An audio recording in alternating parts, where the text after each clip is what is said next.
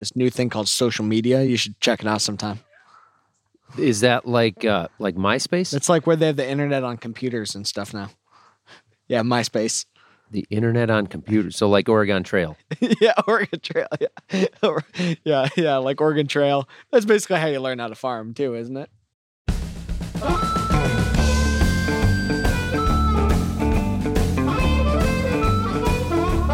I'm Zach Johnson, and I farm in West Central Minnesota. I'm Mitchell Hora. This is Fieldwork. Thanks a ton to the Walton Family Foundation for their support this season. We're the podcast by farmers, for farmers, and about farmers. Are there any prepositions that we missed there? Near, next to farmers? We better move on. This is getting deep quickly, and we know that we can get into the weeds way too far. Way too far. So this is the third part in a special series about Washington County, Iowa. That's where Mitchell's farm happens to be. Yeah, and, really carrying on the conservation culture here. We've been digging back through and starting from all the way back on why did Washington County, become that conservation culture? What the heck's going on here? Who are the leaders? What's going on with when back in the day they started to decide we're just going to have a conservation culture in Washington County? I don't know what's going on down there. But you guys have got 99 counties in the state of Iowa. Okay, so the math says that Washington County should get, like 1%, 1.5% of the state's conservation incentive dollars, but you guys actually get like 10% of the dollars coming through the state? Well, in my understanding, as I've talked with like my local NRCS people about that, is everybody, of course, gets the same allotment at the beginning. Yeah, about 1% of the total allotment for like cover crop cost share dollars. But then at the end of the year, any of those dollars that are still left over, other counties can utilize those dollars. And that's when you guys seem to come in and mop things up, huh? Yeah, we just come in and mop it all up. But yeah, and I've even heard that we're utilizing some of the leftover dollars from other counties, but there's still people that sign up for cover crops in Washington County that don't make it high enough on the list to get the cost share dollars. And it's all first come, first serve. So a lot of the cover crops are put in 100% out of that farmer's pocket. It's pretty impressive that you guys have so many farmers right there directly in your area that are willing to work like this and do things like cover crop and work for those dollars and actually make the difference that, essentially these dollars are trying to make. Cover crops have lots of different benefits too, and lots of different benefits to that taxpayer, which is obviously where the funding's coming from. So, but it helps to benefit water quality, sequester carbon, you reduce erosion from wind or from water, keep those nutrients out in the field, and put more dollars back in the farmer's pocket.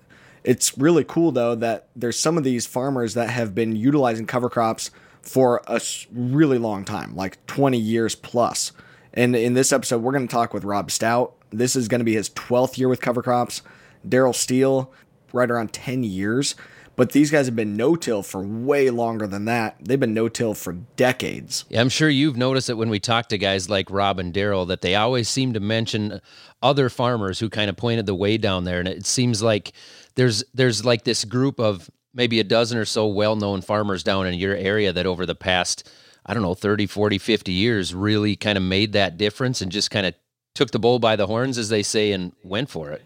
Well, it's kind of interesting, too, that we talk about Daryl Steele, but his dad, Oscar Steele, was really involved. When we talk about Steve Berger, well, his dad, Dennis Berger, was really involved. These guys are like already second generation of some of this conservation mindset. That's where I'm coming in now, like third, fourth generation into this kind of conservation culture. I'm really excited to share this episode here with Daryl and Rob. They've been really great mentors of mine and farmers that I've been able to learn a lot from. But before you listen to our conversation with them, make sure that you listen to our other episodes about Washington County, where we talk with Jim Freer, Dave Moeller, and Paul Reed, because we name check them quite a lot. We are here in Washington County, Iowa with Rob Stout. Rob, give us a rundown about your farm out here. Well, we farm about 1,100 acres of corn and soybeans, and we raised about 100 acres of rye this year. Feed out about 9,000 to 10,000 head of hogs in a year's time. So the rye that you had this year, you said about 100 acres of rye. Was that a feeding thing, a cover crop thing? What was the plan with that? Or is it just you're going to market it as a normal commodity crop? I'm using it to feed my hogs with, so I'm right now using it on 10% ration. I'm replacing 10% of the whole ration with rye, and we readjusted the rations to account for the nutritional amount that's in the rye. So that's what I'm doing now. I planted it to do it rye just for feed, and I wanted to see if I get a third crop to get a little more diversity in the soil, and hopefully I'm actually following it with, I planted like four or five different species cover crop. So Rob, back us up now to kind of the beginning. And how did you get into farming overall? And tell us about just kind of how this all came about back in the day. Okay, well, my father was a farmer, and his father was a farmer, and the home place just a couple miles away from here is where my dad grew up, and his dad had that farm. And so we've been in the farming in this part of Washington County since, I think, about 1916 maybe. That farm was bought in 1926. We bought this in 1990, or we moved here in 90. We rented it, and then we bought it later on. So I started farming in 1978 after I graduated from Iowa State, and we sort of just did the things the same way my dad did. And then all of a sudden there was these field days that our extension director Jim Frier was putting on about this new thing called no-till. And so I went to a few of those, and we researched it and thought, I think we need to do that. And so I bought a no-till planter, and we started no-till planting in 1983, and that worked out really good. We did it for erosion purposes because we have some rolling ground, a lot more rolling ground than this is sitting right here, and also just a lot less time spent on the tractor. Didn't need to be sitting around on a tractor, all that preparation that some of the neighbors were doing. So we were glad to do a little less trips. And we learned later about the soil health benefits of that's kind of new. That's more in the last 10 to 15 years. Did you see a slow change, you think, in the soil when you switched to no-till? Did it take some time, or did it immediately work well? Well, I say it took some time. We made it work. We were just committed, so we knew we were going to make it work. So we had to change some things. We started out with a wavy coulter because that's kind of what came on the planter back then, and we've changed to trash whippers, residue removers on the front of the planter. We've added different attachments on the back, and as you talk to Dave Moeller, you'll find out that he set up our planter with all everything we have on, from residue removers to spiked closing wheels to Keaton seed firmers to drag chains to our nitrogen that we add to the planter. So those things have happened over the last 20 to 30 years, really. As things we find that work better, we adapt them and change. Can you tell me a little bit more about Dave Moeller that you talked about? Sure. Yeah, Dave's he's a former mechanic at a machinery dealership who opened his own shop here less than 2 miles away from me. And he deals on a lot of short line equipment, which a lot of the planters, if you buy them from the major companies, like when I bought my first no-till planter, it just had coulters on it. And a lot of the short line companies have been a little more innovative about engineering products that work better for no-tilling, for using cover crops or adding fertilizers.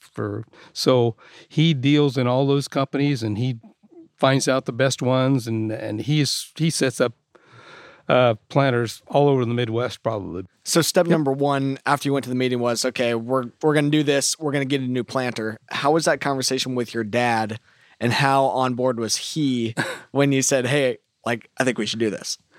He said, well, if you buy the planter, we'll go with it. So you had to put in the money. He owned most of the rest of the equipment anyway. We were sharing equipment. We were farming together. And he had, as I remember, when I was just a little kid, everybody around moldboard plowed and then worked, just disked it and then field cultivated and harrowed it. You know, there's 4 or 5 trips. That was just the way it was done back in the late 50s and early 60s.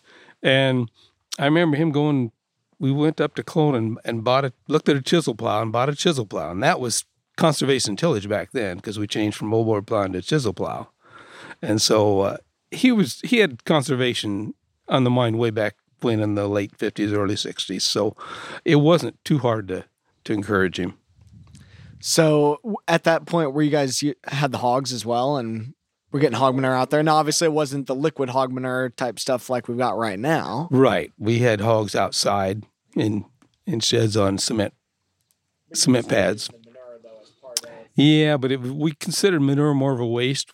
We just hauled it to get rid of it and spread it on top. And we had cows, had a cow herd, and we had a cattle feedlot too. So we just hauled everything on top, and we had worked it in. And so after we started no-tilling, we had to find out a way to utilize that without working it into the ground like we had in the past. Why do you think there's been such a high rate of adoption when it comes to the conservation tillage and the stuff we're talking about here in this county and in this area? Well, there's just a culture of conservation here, I think, in this area, and there's some farmers that are more entrepreneurial than others, and you're going to talk to some of them, and they're willing to see things that are happening, read farm magazines, go to farm shows, go to crop tours and find out what's working and what's the better way to treat their soil and treat our land. And so I think people have been more willing to adapt to that around here. And as one farmer does, and you get a whole crowd of people go to a field day and others pick it up, and then you have more crop tours and field days and other people pick it up. So it becomes the norm, or at least more accepted. Whereas, the people that started were the weird people that were doing something different, that weren't moldboard plowing and doing all those things. Was that you 40 years ago? Were you one of the weird ones? Well, I was enough behind the real starters that I was less weird than others, I guess. Okay. I was maybe in my immediate neighborhood, I was the weird one, but I wasn't too far away from guys that were doing it, so I was not completely weird. I have to imagine if you see multiple neighbors doing something and see that it's working for them, that it's got to be a lot easier to take that plunge and actually risk it yourselves. Because there's a difference, obviously, between talking about it and actually doing it and putting the risk out there when it's your dollars and it's your field. But if you can see that the people right across the field from you are having success with it, I think that's really helpful. That's exactly right, yeah. And that's... those of us that are doing making the change, we want it to be successful, so we're working hard at it, and people are watching, so you want to make it successful and be something that other people want to grab onto. Yep. Was a lot of that at that meeting that Jim Freer put on in 83? Like, tell us more about that. Like, was there a bunch of people there, or was it basically there was like 4 people, and it was like, okay, maybe we're going to do this, but we don't really know. What was the feel? There was quite a bit of interest, and it actually started probably even maybe in the very late 70s or very early 80s at least. And there was several field days, and he'd scatter them around the county, at Oscar Steele's place, at Dennis Berger's place, different places. So I went 2 or 3 of them, and I researched things a lot before I make changes, and so I was convinced it was going to work. And the Reeds here had got one couple of years before me, and they actually won the state no-till corn yield contest, I think in 1982. I might be wrong on the date. I think so. So, as we prepared for this, I didn't realize that the extension agent was a really key part. Hold on. There's no way you prepared for this, Mitchell. What? Oh no, I didn't prepare for this. But as we dug into coming into Washington County, I obviously didn't prepare. We didn't have a script for this one though, so I can't get shamed on that one. Right, because if we would have had a script, we both would have sat down and studied it. No, I would not have read it. But one of the guys that's come up in this is this Jim Freer, the extension agent. What was it that he really said, him holding people's hands? What was it about this guy that people liked, and how has that evolved here today into some of the people that we have here locally? Well, Jim was a real personable fellow and a big leader in the extension, and I think a lot of people had a lot of respect for him, as I did. And I was just a young farmer coming out of college, and I met the extension director, and he was willing to spend some time with me and talk about things, and I think just had a lot of respect for the farmers in the area. So when he set up a field day to come, and there didn't even have to be a meal back then, you'd get 20, 30, 40 farmers to come out. because they wanted to see what he had in mind. It is a fun thing. It's always a fun thing, I think, when the farmers can get together like that. Any kind of a field day, take the middle of the afternoon on a nice day. It's just fun to go see all the neighbors, isn't it? Yeah. At least pre-COVID. There you go. Yeah, we can't do all these things now. And we've had a few field days here, but we always have a meal, so that's what brings the people in and now. That too, yes. And you mentioned that, Paul Reed and those guys had one of these no-till planters. Did you guys work with them and getting your planter, or where were you able to get the equipment from? Where'd you buy that planter at? Well, my first planter, I just went to the John Deere store and they bought the, MaxEmerge 7000 planter and with Kohlers on it. And that's all it made it a no-till planter. It had Kohlers on the front, so it wasn't too special. Yeah. And that was just from right here in town? They were right in Washington. Yep. In Washington, okay. At the John Deere store. That's one of my favorite stores, Mitchell. Gosh, I know it is. But yeah, that's hilarious. That just have it be no-till is just put a wavy coulter on it, which is basically like kind of a wavy pizza cutter for all the folks at home. It's a wavy pizza cutter instead of just having these little discs that just kind of open up the ground a little bit, because the ground was all soft and fluffy when they were tilling it. So you didn't take a whole lot to get your seed down in there. Well, now we're going to have this wavy coulter to kind of chop it up a little bit, and then we're going to plant right on top of that. We're going to call it an entirely different planter. Entirely different planter. Yep. No-till, but what was the name of it? The MaxEmerge. John Deere MaxEmerge 7000 planter was the first one. Yeah. MaxEmerge 7000. That is awesome.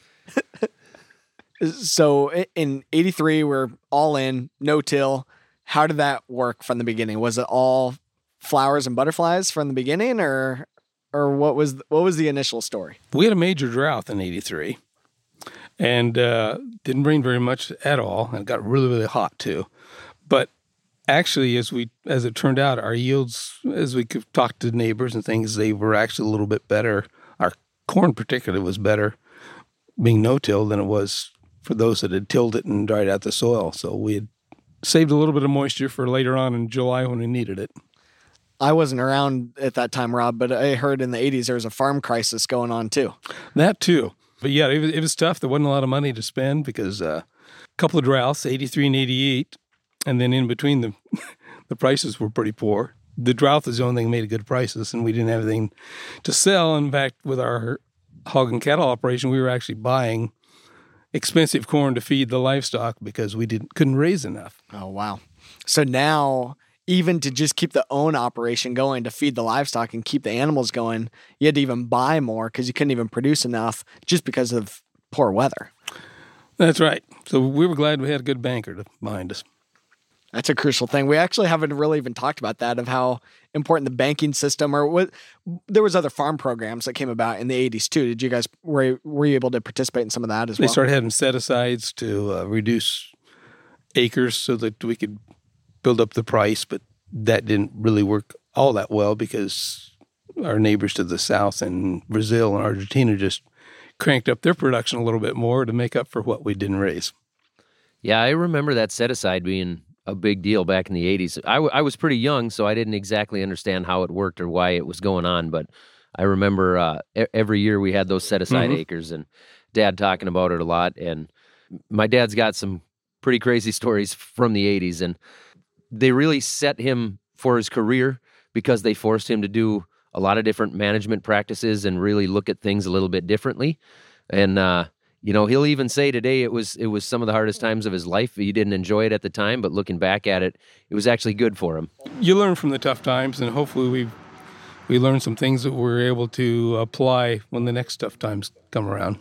Right. Because at that time, it was trying to look at, okay, how are we going to dial back and where are we going to focus on profitability? But at that point, we didn't have all the fancy technology and the yield monitors and all that stuff that we have today to help to make those decisions. So how are you guys going about thinking about that, I guess, on where you're going to do the set-aside, or was there a big fancy scheme behind that? Yeah, we didn't have yield maps to tell us where the worst parts of the field were, but you kind of wanted to put them in your poor ground so that you weren't giving up the best piece of ground to put in set-aside. And occasionally, like probably in 88 when it got another drought, I think they opened up the set-aside for grazing or haying, and so we made what little there was there and fed the cattle. So, but you try to put it on less productive grounds or make indrows where you're going to drive around and mash them instead of mashing up the good crops. Okay, so let's jump forward here a little bit because there's a lot of other things that you've done as well that I want to make sure that we talk about. So no-till for a long time, but then how did that evolve into things like cover crops and some of the other stuff you're doing now? Okay, I think the thing that brought about cover crops, or made me thinking about it anyway, was around 2007, 2008. We had a couple of really wet springs, and that seems to get to be more the pattern recently.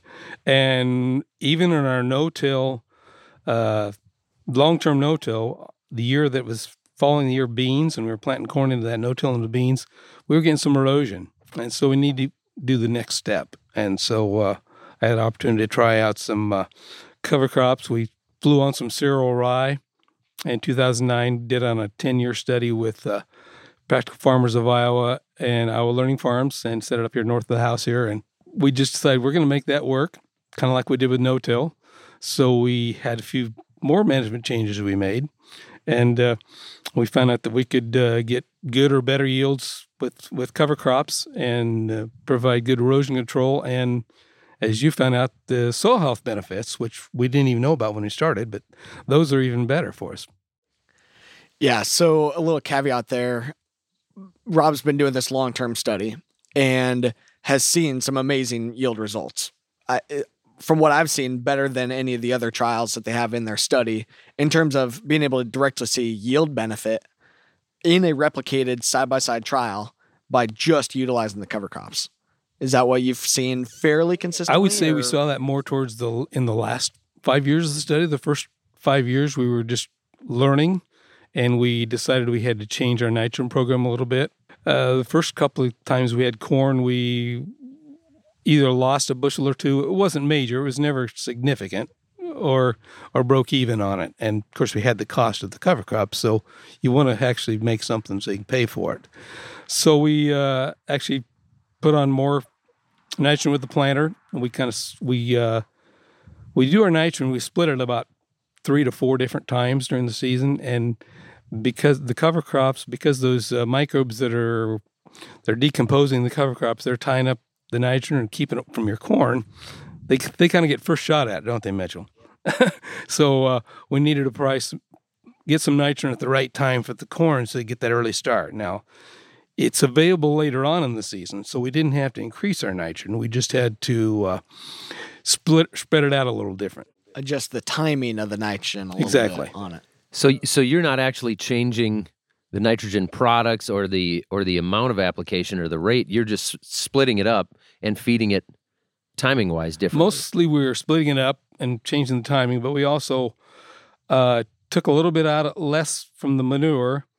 Instead of like 4,000 gallons per acre of swine manure, we dropped to about 3,200, and we replaced part of that nitrogen that was in the swine manure, put it on the planter, or with one of the burn down herbicides. So we have it in the manure, we have it in the burn down herbicide, we have it on the planter, and then if we need to be, we take late spring nitrogen tests, and depending on excess rainfall or whatever, we'll side dress beyond that too. Like what's the actual burn down product? What's the actual planter product? What's the actual side dress product? Just for actual. The burn down is usually 32%, either 28 or 32% liquid nitrogen with the Roundup and with our first shot of the corn herbicide. And then with the planter, we use a 9-18-9 starter, 3.5 gallons of that, which has a little bit of nitrogen, not much. It's liquid. And then we also put usually about 10 gallons of 32 on with the planter behind the row unit right before the spiked closing wheels, or with the spiked. So that's dribbling wheels. It on top, though. Yeah, it's dribbling on top, but we have spiked closing wheels and a drag chain that kind of, I wouldn't say incorporates it, but at least it gets the residue kind of covering it up a little bit. So you've got did I get that right? You've got 2 different nitrogen systems on the planter? Yes, we do. Are you planting one in like a 2x2 and then the other one in furrow or over top? No, we started out with a 2x2, and then we went away with that. We were seeing some sidewall compaction with the 2x2 thing. which was affecting the root growth later on as you dig up the plants. And so that was our first thought, 2x2, that's a good thing. You get it under the soil, you don't have to worry about soil loss. Or So seed burn. talking to Dave Moeller, our local guy that really sets up planters with a lot of planter attachments, we went to this system where we dribble on top behind instead of that. So we don't have anything cutting into the soil except the row opener units. Okay, so it is all being put on, just dribbled behind on top then. Right. Okay. Well, but the actual starter is in furrow on the seed. The starter's in the seed. It's got a Keaton seed firmer. Yep. It firms that seed in the bottom of the trench and dribbles 3.5 gallons. So it's just Right. Little really bit. little. A standard starter system. Yeah. Yeah. So it sounds like a lot of those changes over time have been just, you've had to just be very observant in what's going on in the soil. Yeah. And I know that goes for you, like even beyond just the soil to the overall environment. Tell us about how you think about yourself as a farmer. Kind of what's your mission, I guess, in what you do as a farmer? Well, of course, I like to make a good living, but I want to have the soil in better shape when I'm done with it farming, when my career is over, than when I started. And I want to be a good conservationist and keep the soil quality good, help the soil health, and improve the water quality, because really we are a big reason there's a water quality problem. Farmers, I mean, because we farm, I mean, not us specifically, but farmers in general, we're a big part of the watershed that ends up down in the Gulf of Mexico, and they have a hypoxia problem. And so we need to do our part to avoid that. And the way you can do that is quit sending phosphorus and nitrogen down the Mississippi River. I think it's good to hear somebody. I don't know if I want to use the word admitting that, but that's what I'm gonna that's what I'm gonna use, right? Farmers can get really defensive about that, and that's certainly understandable because nobody likes to be blamed for something like that. But at least recognizing the fact that we manage a huge amount of acres and understanding that is a responsibility that falls on us to make sure that we do the right thing. Exactly. I like you say, I feel real responsible about that because we do, as farmers, we cover a lot of acres, and I've heard farmers say, "Oh, it's the golf courses or it's the town people that are pouring all that nitrogen on the lawns," and sure they contribute too, but we're all part of it. So we just have to take responsibility and do our part to make it better. One of the things I think is interesting about Washington County here too is the lay of the land. We're so connected to so many creeks and rivers, and we're an hour from the Missouri River. We're an hour and a half from the Des Moines River, maybe less than that. But also explain to us like the actual local watershed project that you were crucial in getting involved with. How has that brought about and really that direct connection to water?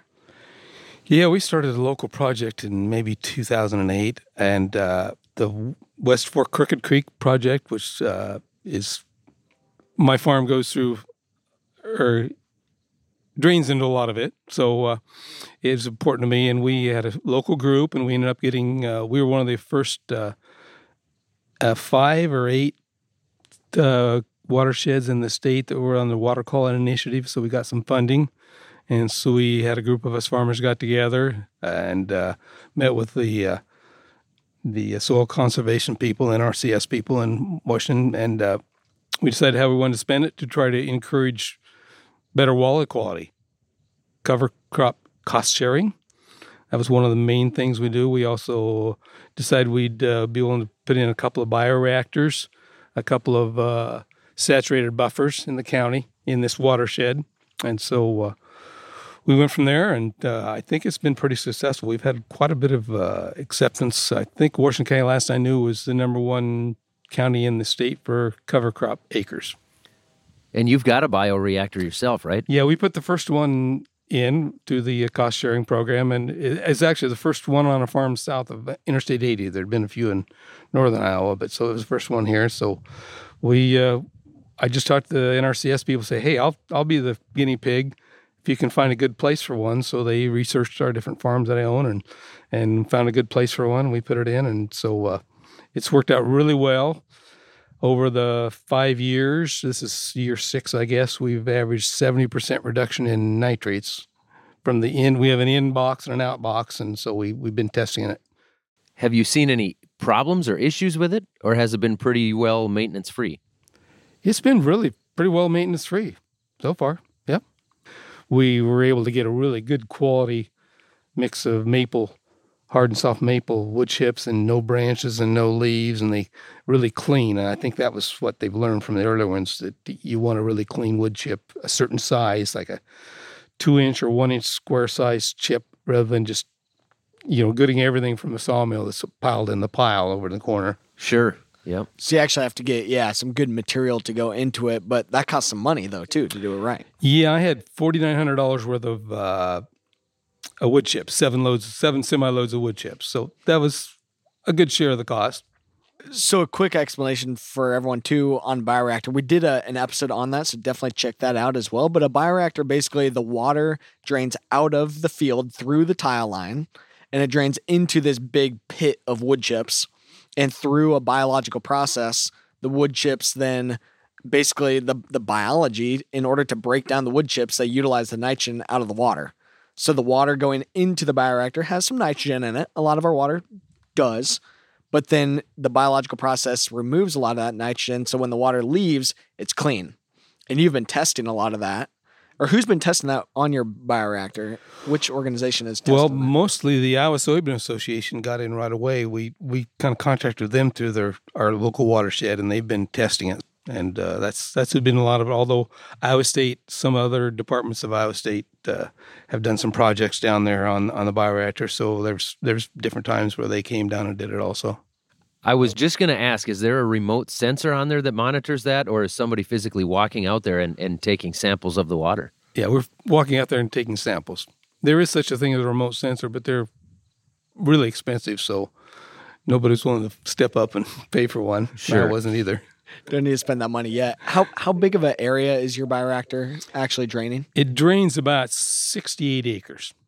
Oh, wow. So that's a pretty large watershed, or micro watershed flowing into that bioreactor. Yeah, they'd like them, 50 to 75 acres, although I think there's been a bigger one put up since just recently. But that was kind of what they wanted originally. What was Iowa State or the NRCS came up with, say, let's find a place between 50 and 75 acres so we can pull off a tile and divert it through there. So we had a place that was 68, so it fit really well. So coming from somebody who's never actually seen a bioreactor, I got a question that might be a dumb one, but do they size the bioreactors based off the amount of acres, or is it kind of a one-size-fits-all, as long as it's big enough for 75 acres, it works just fine for 50 acres? No, they'll size them depending on the acres. So there's smaller ones and there's bigger ones. Okay. Sure. My understanding is they'll take water tests and stuff, too, of your tile line that's existing, if you already have an existing tile line, because they got to check the flow and all that. Yeah. But, these things are expensive. Like I said, almost $5,000 just in the wood chips. That doesn't count the engineers and the excavator and everything else. These things get pretty expensive. Mine cost about $15,000, yeah. But I had 50% cost share on it, so it was out of pocket, about $7,500. I think the NRCS has really stepped up to the plate here in Washington County, and they encourage, they believe what their mission is, soil conservation. So they've really taken it to heart. So they've really tried to look for any cost share methods because they know money's tight for farmers, that we can help people get started in whether it's cover cropping, whether it's putting up a bioreactor or saturated buffer, terracing, any of those things that they can help with cost share. They find the money to help people do it. So they're very, very encouraging. That's got to be another big key there, to have, the support system that the farmers are going into all the time, into that office, to have the people there supporting those different things. Yeah, I think they're really key right now in our county to keep things going. In my eyes, a lot of the key for them is that they just trust the farmers to just do the right thing. And they want to support, like Rob said. They want to say, okay, hey, you're going to go do this thing. Sweet. We'll do everything we can to get you the money, even if what you're doing is kind of different and not really in the book. We're not going to follow line by line of exactly what the book says. We're going to let you learn and let you be innovative. And I think that's a big issue with just even national policy, is it kind of hinders innovation and it rewards people to be risk adverse. To follow the structure. follow the structure. Don't Right. get outside the lines. And like even Rob, on your rye that you had this year, were you able to get like insurance or anything on that in case you had a failure, or how do you think that turned out? No, I had that 100 acres. They raised hybrid rye, and there's no crop insurance even available for that apparently in Iowa or in Washington County at least. So it was uninsured, which was fine. I was willing to take that risk. It averaged 104 bushels the acre, which was okay. I mean, I'd like to have better. We all want better. I mean, that was maybe like 200 bushel corn instead of 270 like I'm shooting for. But we were able to sell off a lot of the straw, and hopefully if we can get a good amount of cover crops growing here and get that going, it's going to be okay for me financially. So a little context for you. I harvested some rye too. It wasn't necessarily a nice hybrid rye like Rob had, but my rye did like 30 bushel. Rob did 104. But it's hybrid. That makes This a is a difference. hybrid rye. Mine was a relay. That's Mine like was a relay crop. comparing open pollinated corn to hybrid corn. I suppose. Did he have a green combine? You had a different one? Rob's got to explain all of his equipment. Well, that I've he's got a New here. Holland combine, so Oh, that probably okay. made a difference. Yeah. Yeah, Rob's New Holland combine, and now so now the covers are back out there. This was your first time growing rye for actual seed though, or explain you've experimented with some barley and stuff like that before. You guys talked about it. Actually, some of that. this is the first time I've harvested it. I've always just raised the rye, and the other small grains have been for cover crops, and so I burned them off with Roundup and planted into them. So this is the first year I took it to harvest a small grain. So I didn't even know how to run combine for small grain, because the last time I we raised oats back in the 80s or so when I was first came home from college and farmed with my dad. We always chopped it, put it in the silo. And so I think the last time we raised a small grain for harvest was probably when I was a kid. But you get some of your cover crops to be really big though too, and we've joked around that they're squatchy, like Yeah. 7 foot tall, massive cover crops. And how has that evolved? Obviously, you don't necessarily do that ahead of corn, but on your beans, you can grow some big cover crop. Yeah, you got more time because we plant corn early as soon as we can, after the 10th or so of April. And the beans, we usually plant them afterwards. Now, a lot of people flip-flop them. That's okay, too. But that's kind of the way we do it. And we allow that way our cover crops can get a little bigger. And we know there's no danger or hurt to the soybeans by having 7 foot tall cover crops. Whereas corn, that could be a problem, I think. So even with cover crops that tall, the soybeans will come right through that with no issues? They find their way through? They do find the way through. Are you pretty much using all hybrid rye now, or No. any? So, and maybe explain that there's VNS rye, there's hybrid rye. Explain that to us. VNS rye or rye stated, that's the cheapest rye you can get for a cover crop. If you're going to kill it with Roundup and just use it for the soil health and soil building capabilities, I don't see a reason to spend more money on a different kind of a rye. So that's what we plant when we're going to kill the Roundup and just plant corn or beans into it.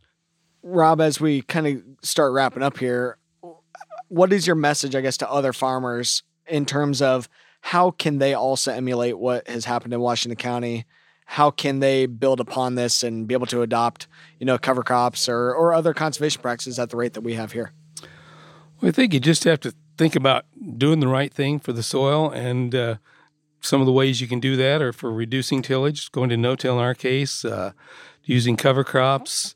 There's other things you can do, but just look around, read farm magazines, talk to other farmers that are successfully doing it, and most farmers will be glad to take a little time to talk and tell you about it. I remember one time I was loading pigs one morning, and a neighbor from about 4 or 5 miles away came up and wanted to talk to me about cover crops, and it wasn't the most opportune time, but I took the time to stop and talk to him about cover crops because he hadn't been using them, and now he's got cover crops on all his ground. So I just feel most farmers would do the same thing, even though you're busy and maybe the timing isn't the best when somebody calls you up or stops you to talk about it.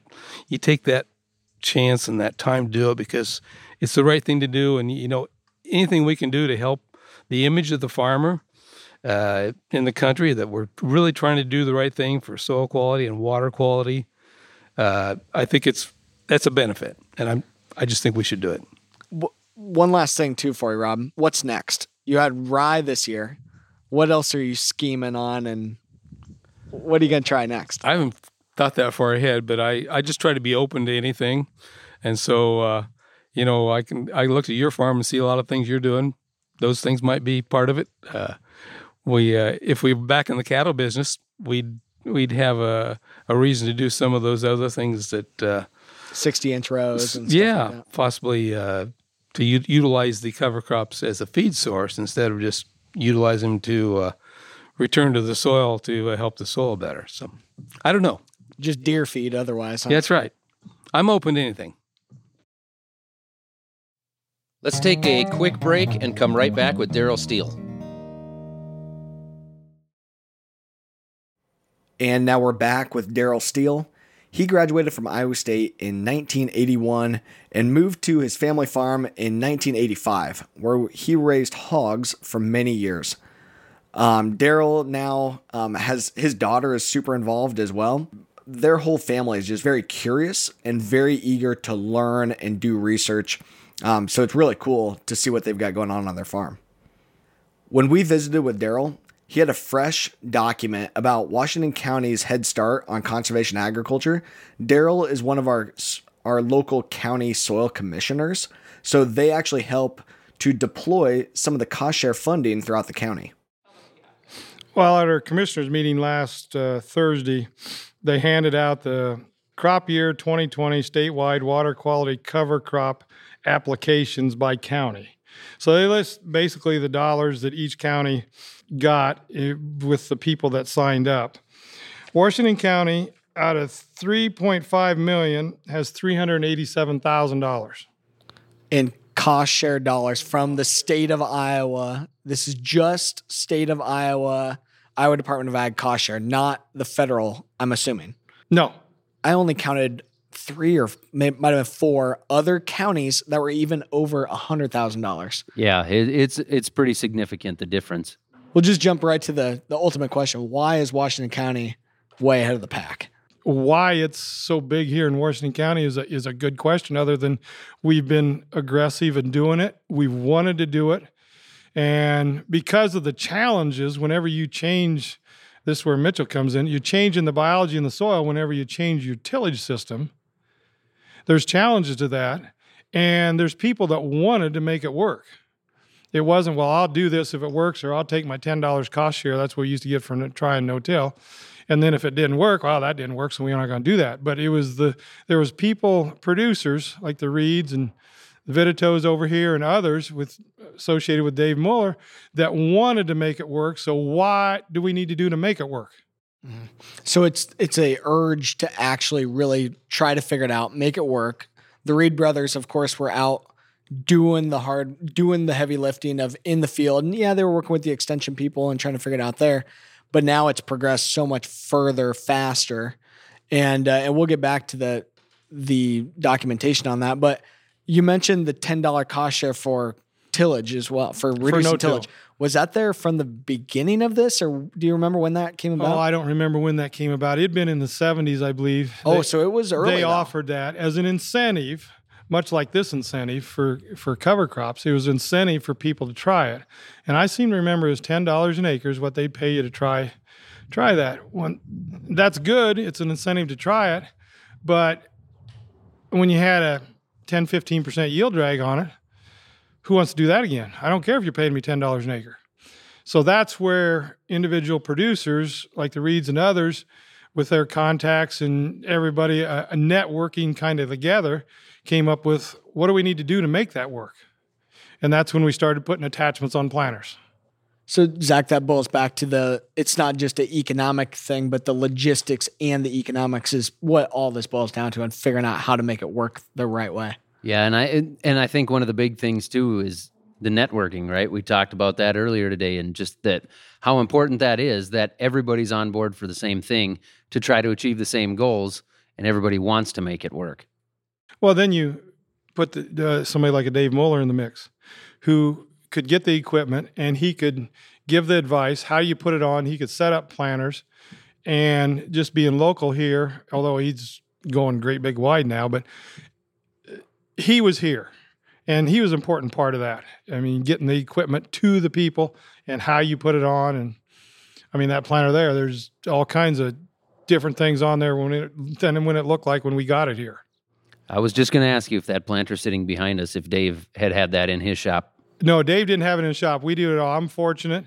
I've got son-in-law and my daughter over here who are very, very good at this technical precision stuff. Okay. I mean, I'll put them up against anybody on that stuff, and they basically put that planter together. Sure. Awesome. And you've still got hogs. I tell you, we liquidated them. Our last ones went to town on, 3 weeks ago? Oh, so you just got out of the hogs. We farrowed it finished, and then in 98, we went to just buying wiener pigs, and I've been doing that till now. Is that going to affect your operation at all when it comes to the, not having the hogs there to complement the row crop? Will that change any of your practices? Not really. My hog operation wasn't that big compared to where my grain farming is now. I mean, we didn't have that much manure to cover that many acres. For our manure source, we're fortunate we're hooked up with a turkey grower. We get a lot more acres covered with turkey litter than what we do hog manure, even when I was raising it. How are you incorporating that turkey litter? Nature. It goes on top. It goes right on top. And the nitrogen finds its way down in there. Are you trying to time that with a good rain? No, not so much on the turkey manure. We just get it out there when we can. Okay. It's more in the organic form, so it needs to be broken down, and it's not real volatile, and it's released over time. I quite honestly like putting the turkey manure ahead of beans. I'm getting a big shot of phosphorus and some potassium and everything else that comes in the manure. So then are you adding more fertilizer before you come back with corn the following year? Yeah, mostly potash. Our phosphorus source is our manure. We'll add some potash, and we really like AMS for making these cover crops, planting back into a grass. The AMS has been a big key for us on that. Once we figured that one out. Again, a little caveat on that. AMS is ammonium sulfate, and we talked earlier about sulfur and how important that is. We've really had to learn about that recently in terms of managing that fertility and getting the nitrogen to work, because like I said, planting corn into a grass, you got a lot of nitrogen tie-up. The AMS is basically I'm feeding the bugs.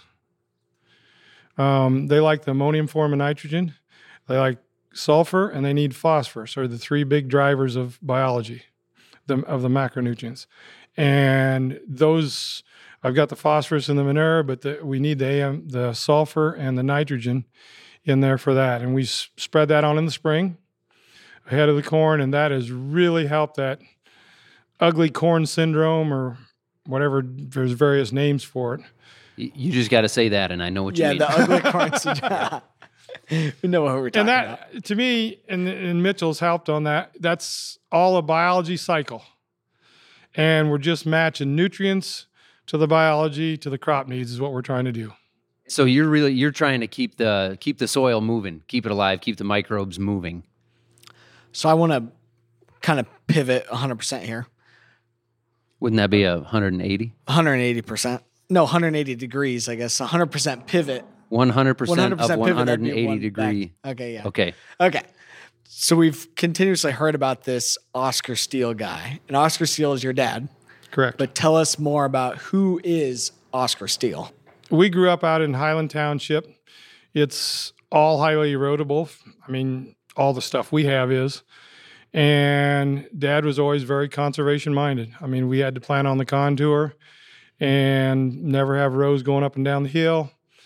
And back then he was in a rotation because he had hogs and cattle both. So you're in a rotation and working that in as far as the conservation. And that's where I got started on it. And he wasn't the first on the no-till, but he was early on it. So that's where I got started. And, we had some disaster. I mean, first thing he did was try no-tilling in the sod. Well, now we know we don't want to do that because we didn't have Roundup then, trying to kill it with paraquat. Oh, my goodness. The sprayers back then, it's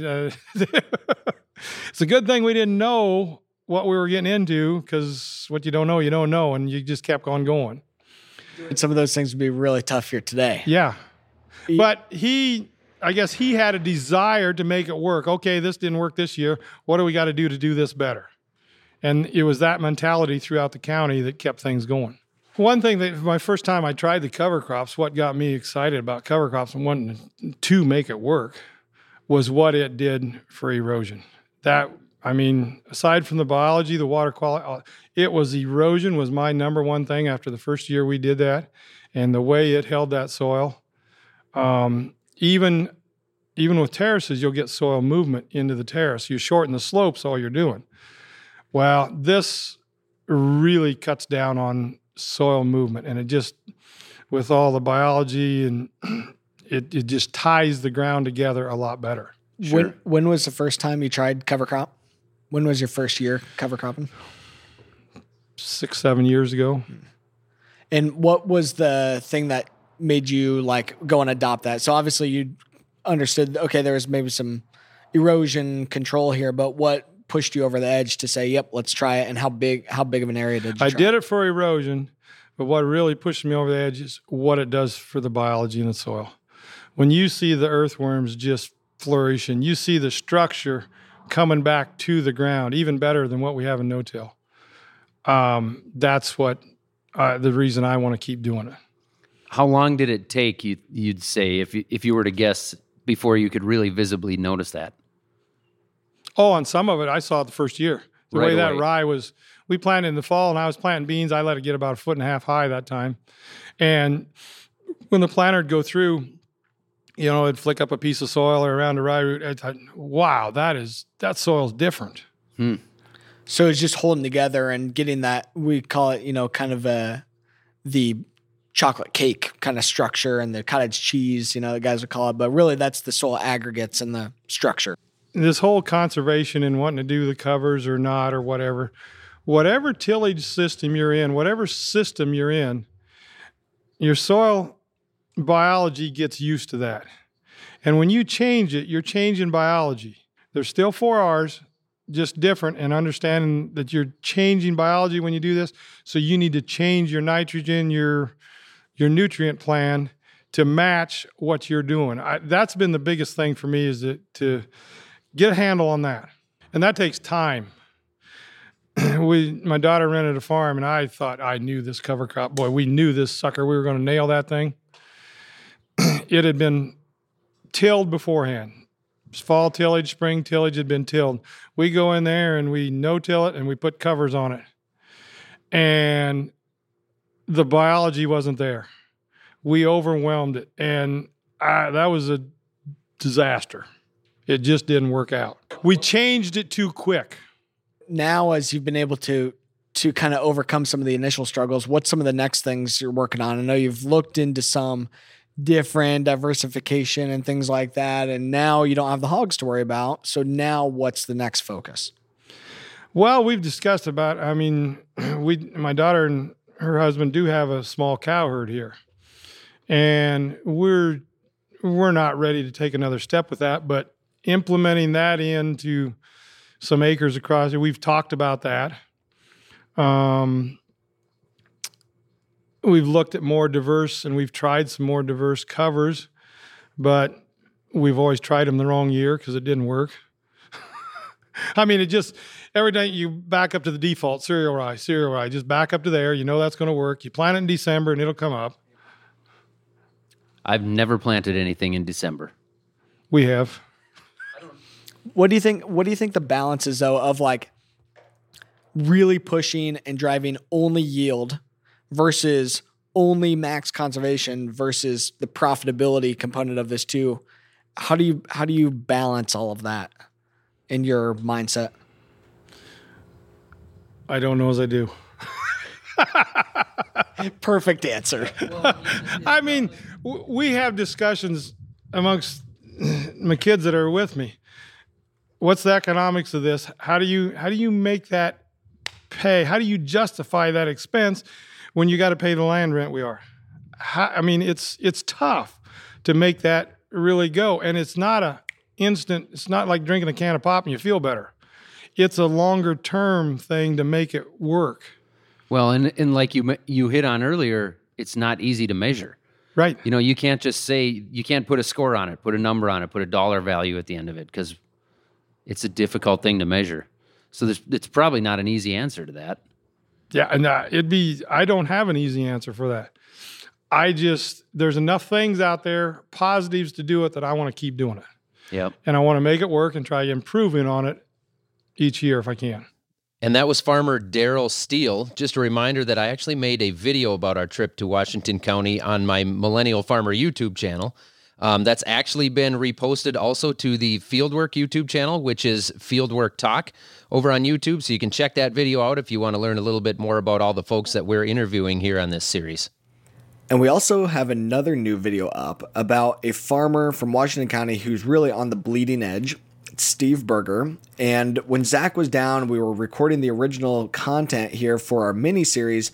We were just unable to get met up with Steve. He was right on the edge of where the derecho came through, so he had a lot of damage around his farm that he had to tend to. But luckily, I was able to sit down with him. He is one of the most innovative farmers in this area for sure. Cover crop for over 20 years. Check it out at Fieldwork Talk on our YouTube channel. All right, Zach.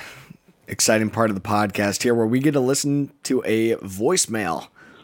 Mitchell and Zach, Brent Woods here, a small agriculture producer from South Central South Dakota. I'd like to thank you guys for your podcast and all of your sponsors and people that you have on.